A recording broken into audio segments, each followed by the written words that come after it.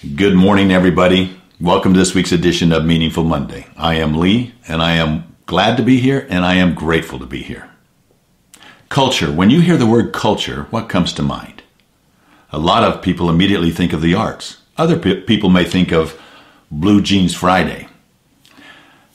The definition that I like best, and I've kind of manipulated a little bit, but the definition that I like best is great culture is great decision making.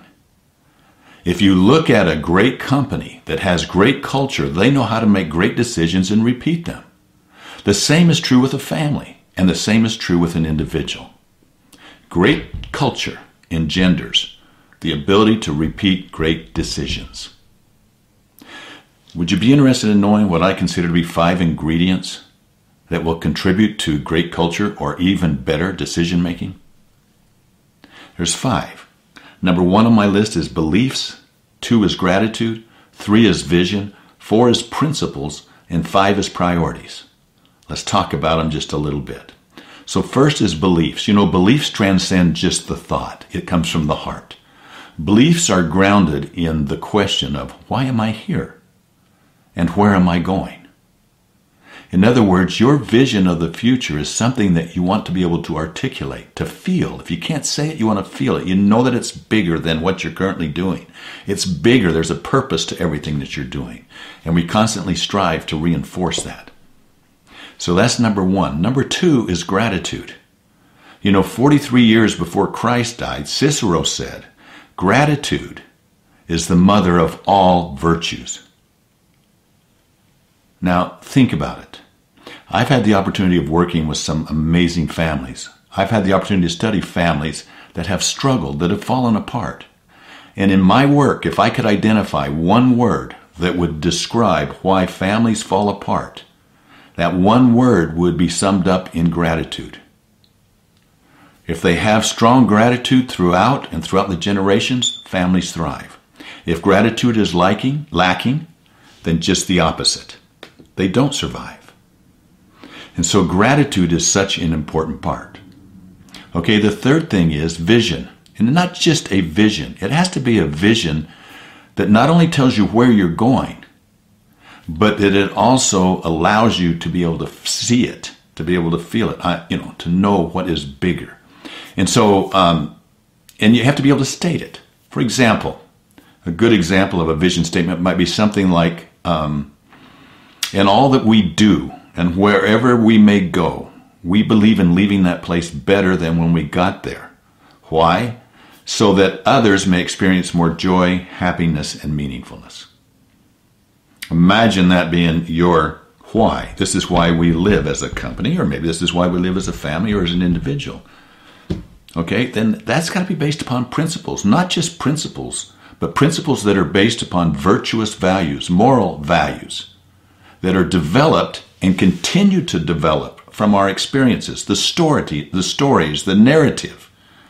And when you capture those stories and the lessons behind them and name them, then you got a handle that can be passed on and will make each of us better decision makers, and the next generation even a greater decision maker than we are if we do capture it. Same in work. We've had so many experiences in our work. You want to teach your employees how to make great decisions? Capture the experiences of great decisions, identify that process, and build it into your company and share it so that others can learn how to become better decision makers. Priorities. 5th one is priorities. The ability to say no to the very important because you have a bigger essential burning inside. When you understand the other 4 ingredients that I just talked about, you have a burning essential inside, and it gives you the power to say no to even the very important. And that's really our challenge today so much. It's not saying no to the unimportant. That's easy. It's when things are very important, and if we don't have that bigger essential, we're going to be doing things that are not leading us to our priorities, to our essential. So those are the 5 that I'd like to share with you. You know, in our family, years ago, we built a mantra to help us, and we built it around the word powerful. It started out becoming like Browers are powerful, but when you have lots of girls, it's not only Browers are powerful, but Watsons are powerful, Rasmussens are powerful, Claussens are powerful, Meta-niches are powerful and Larsons are powerful. And so, but they can take and modify it to themselves. So what is powerful? Powerful stands for prayerful, obedient, worthy, eternal, reverent, forthright, understanding, and loving. Okay? And the idea is that each family unit can find their own experiences around it that prove to them so they have better decision making. And what does it mean to be prayerful? What does it mean to be obedient or worthy, eternal, reverent? Reverent, what does that mean? It means that we revere, we respect our flag, we revere, we respect elders, we revere, we respect our country. You know, what are the stories that identify that? And then name it. Prayerful, for example. I give you one story. I've shared it with some of you before. But this is so powerful to me that what does it mean to begin in prayer? You know, prayer is something that's essential. So I'm riding with my 4-year-old son, Nate. We're going across the southern part of Idaho, and we see a semi-truck on fire on the other side going the other direction.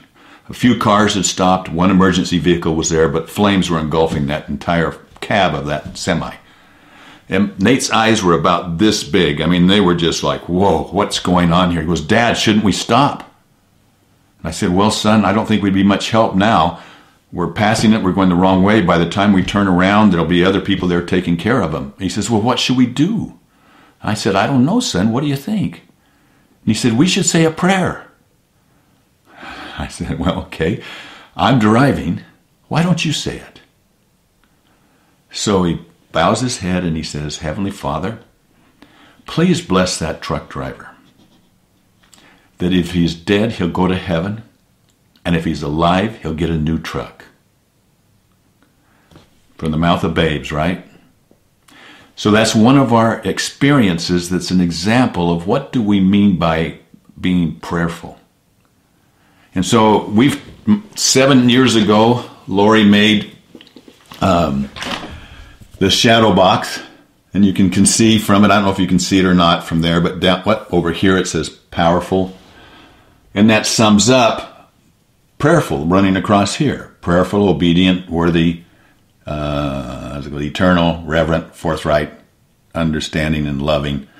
And then that's the 4, but with a symbol by it. And each one of our kids has their own shadow box, and I hope it's hanging in their home someplace. Thank you for letting me share this with you. I truly am fixated on the concept of decision making and focused on how can we all become better decision makers. Enjoy this time of year. Thank you for being with me. I do look forward to talking to you next week. Bye-bye.